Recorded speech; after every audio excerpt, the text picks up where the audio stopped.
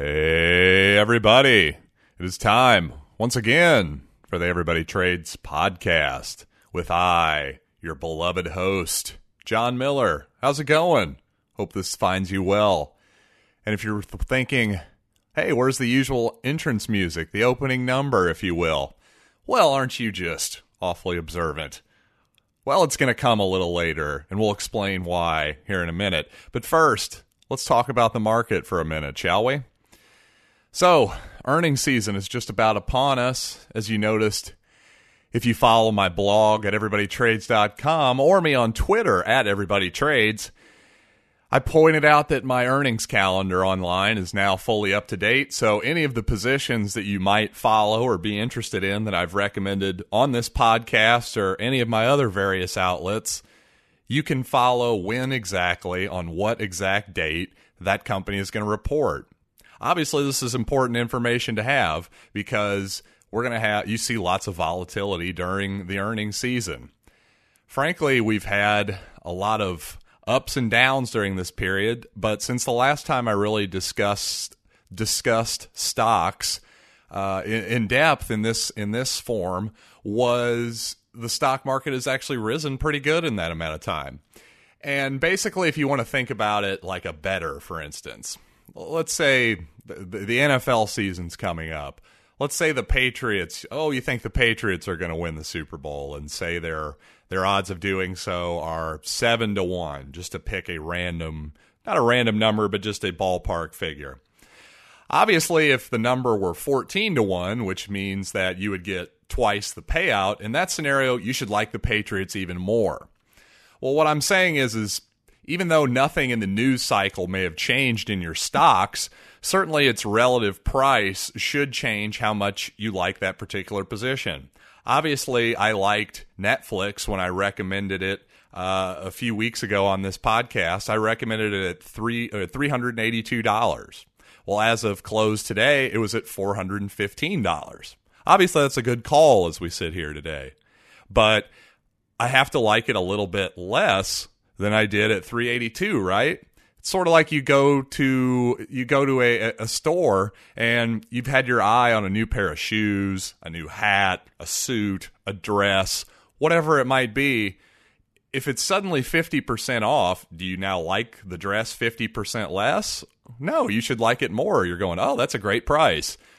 But obviously stocks are different. It's interesting to point out that psychology there. When stocks go down, for some reason, even if nothing has changed, like nothing has changed about the dress that is 50% off, why should we like the stock any less if nothing about the company has changed? Is Netflix still the same company? Absolutely. They're still putting out great content. New episodes of Comedians in Cars Getting Coffee if you're in the older sort of comedic crowd. The younger set has stuff like The Kissing Booth that is really popular. I mean, the list goes on and on and on. Arrested Development's back. Glow is back. I mean, Netflix is killing it, the actual company itself, in terms of they're putting out great content, and it seems to me it's obvious they have pricing power. They're able to raise their prices pretty much whenever they want because they know that their value is there compared to cable and compared to just about any other streaming service or content provider out there for the 12, 13, 14, whatever the price is. See, I don't even know, and I'm a Netflix subscriber. That gets back to my hashtag Forget It Money campaign that I've been just pushing not really, I haven't been pushing it that hard. But seriously, the forget it money strategy makes so much sense because something like Netflix, when it provides you that type of content, really just an unimaginable amount of on-demand content, unimaginable from the perspective of even 5-10 years ago, you're not going to cancel that because they raise the price $1 or $2. And we've seen this. The proof's in the pudding. Every time they raise prices, people, at least a small but vocal segment of their subscriber base, will take to social media and act like this is the worst thing that's ever happened. And, oh, my God, F Netflix, I'm never paying this price. But the numbers every single quarter say, in fact, they do pay that price. And actually, they're looking into cutting down on the amount of people who are sharing their accounts, too. this can only be good for their earnings, in my humble opinion. So, again, the Netflix story is positive, getting back to my original point, but while we must acknowledge that, yes, hey, good for me, I made a good trade. It's up, let's see, as my computer loads here, it's up about close to 9%. So, good job. That's better than a sharp stick in the eye in less than a month, right? But we also don't plant our flag and start patting ourselves on the back until we sell just yet either. I'm not quite ready to sell. We'll see when Netflix reports. I don't have that calendar right in front of me. It isn't in this week. That's all I know. I'm really just focused on this week as far as earnings go. When Netflix is ready to report, there's a good chance I will take some of that position off the table as just a way of avoiding risk of the earnings headlines. You never know how exactly the market is going to react to earnings. One thing I should really point out here as we get into earnings season, if a company reports earnings, if the immediate reaction as far as the stock, if the stock, say, is down 5% or something, is the immediate reaction to earnings, do not take that as a guaranteed correct reaction, I guess. In fact, the immediate reaction is proven to be wrong in terms of price movement almost within hours or the next day. You know, traders will overreact and investors will overreact to headlines and the first numbers that come out without even actually listening to the conference call or pouring in to the real details of what's going on here.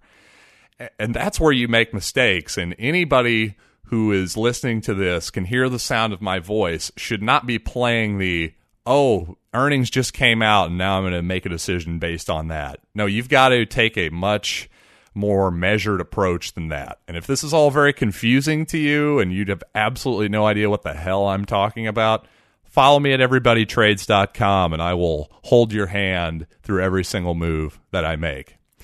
And with that, let's get to our musical number, shall we? Who controls the British crown? Who keeps the metric system down? We do. We do. Who leaves Atlantis off the maps? Who keeps the Martians under wraps? We do. We do. Who holds back the electric car? Who makes Steve Gutenberg a star? We do. We do. Who robs Kingfish of their sight? Who rigged every Oscar night? We do.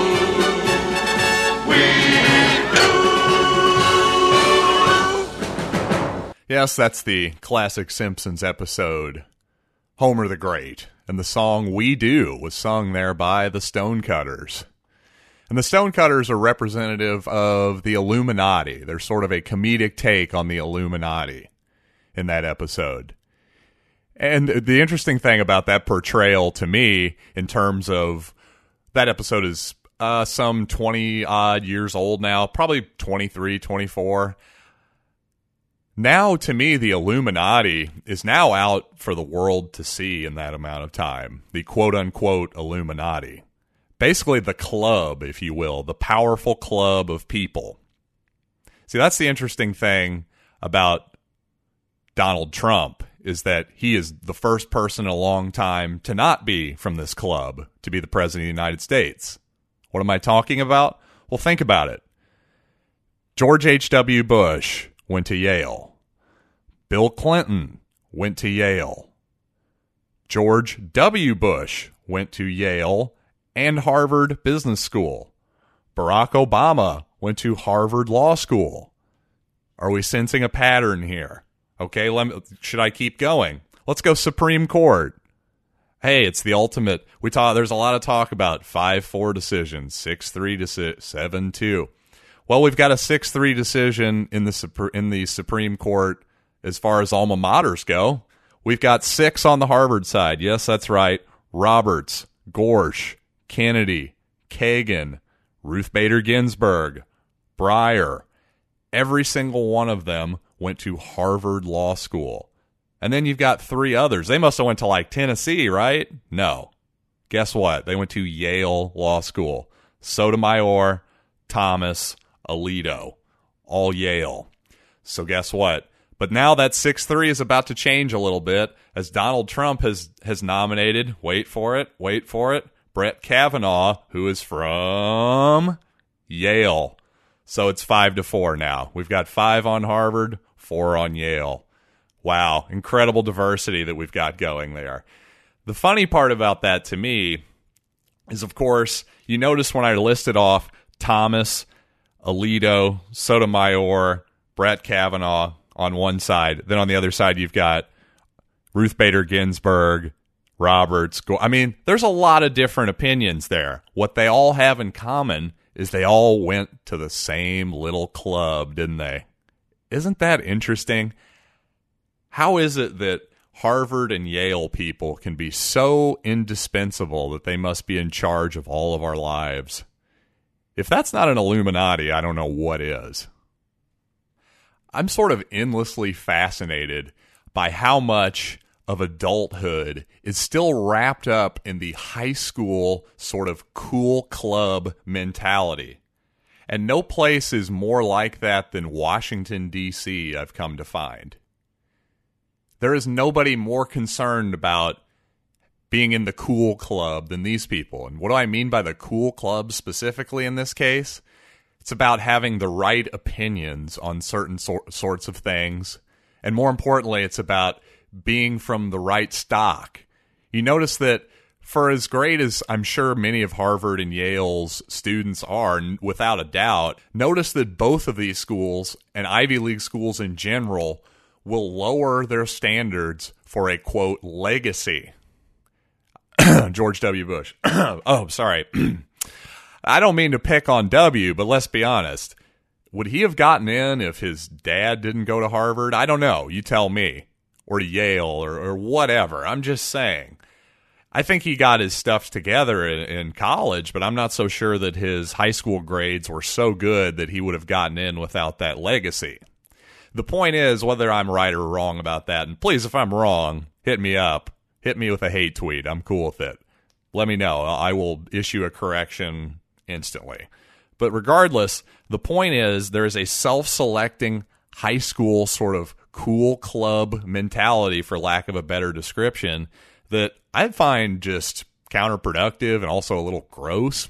Like, are we not as adults supposed to move beyond this sort of nonsense? Are we not supposed to be for free expression and freedom of choice and that sort of thing? I just find the whole sort of I'm in the club and you're not thing rather repugnant and sort of an aspect of mob mentality and groupthink that is an aspect of human nature that I find to be something that we need to be aware of, because it's one thing that can actually take us down. Anytime that human beings descend into groupthink and mob mentality, particularly in a way that is, even if it's in a non-violent way, even if it's in a way that is just to shame people in sort of a, I don't know, in a counterproductive way. Obviously, there's good forms of shame. Like, for instance, we need more shame on people who are chucking their cigarette butts everywhere in our country. Perhaps those people should be shamed more. But that is a matter of them violating the property and the rights of others. It's not about, oh, you don't peacefully think a different way. See, that sort of we must all think alike sort of groupthink thing, that is a disturbing part of human nature that I find quite repugnant, and one that we all need to be aware of and frankly a little bit afraid of. Now, the interesting thing is apparently the groupthink and group mentality, or just at least the club aspect, is certainly not limited to only politics, as all of you are well aware of. And in fact, one of the great examples is The Simpsons, which is my favorite show of all time, quite possibly. It's way up there anyway. Certainly in the top 2 or 3. But just about everybody who has ever written for that show, and I know there are exceptions to this, but there's a huge amount of people, like Conan O'Brien, for instance, who famously went to Harvard. They're Harvard men as well. They're often the Harvard Review guys. And literally they are guys most of the time. They are men most of the time. Not that there's anything wrong with that, just pointing it out. It seems to be a boys' club that no women have exactly penetrated. which I'm frankly not complaining about. I'm not the forced diversity guy. Like, I think the show is fantastic, and the proof is in the pudding to me. I don't have any problem with the results of The Simpsons. Frankly, it's one of the funniest shows of all time. It's one of the most popular shows of all time. I don't know how we really argue with the results there. Apparently, the Harvard Review, maybe they really are the place where great comedians go and hone their craft to become even greater comedians. Maybe this is the best place to go. I'm not saying that there aren't clubs, quote, if you want to call it that, not a no homers club. Hey, how about that up for a callback? No, I just mean that, yeah, there are places that are going to be the best place you can go to learn something. That isn't the club mentality I'm saying. But the idea that you can only become great at one certain club or whatever is frankly an elitist mentality. And it's not only elitist and sort of ugly, it's counterproductive. That's what I'm more interested in. If we're just going to dismiss good ideas that only come from the sort of ultimate, that if we dismiss anything that does not come from the ultimate sort of elite institutions or sort of elite powerful families or even the sort of, even the ostensibly merit-based sort of thinking, the sort of classic, like, oh, the best students, quote unquote. If we're only going to take those people's thoughts and just dismiss everyone who isn't great in the traditional educational sense, the C students of the world, we're going to have a bad world. We really are.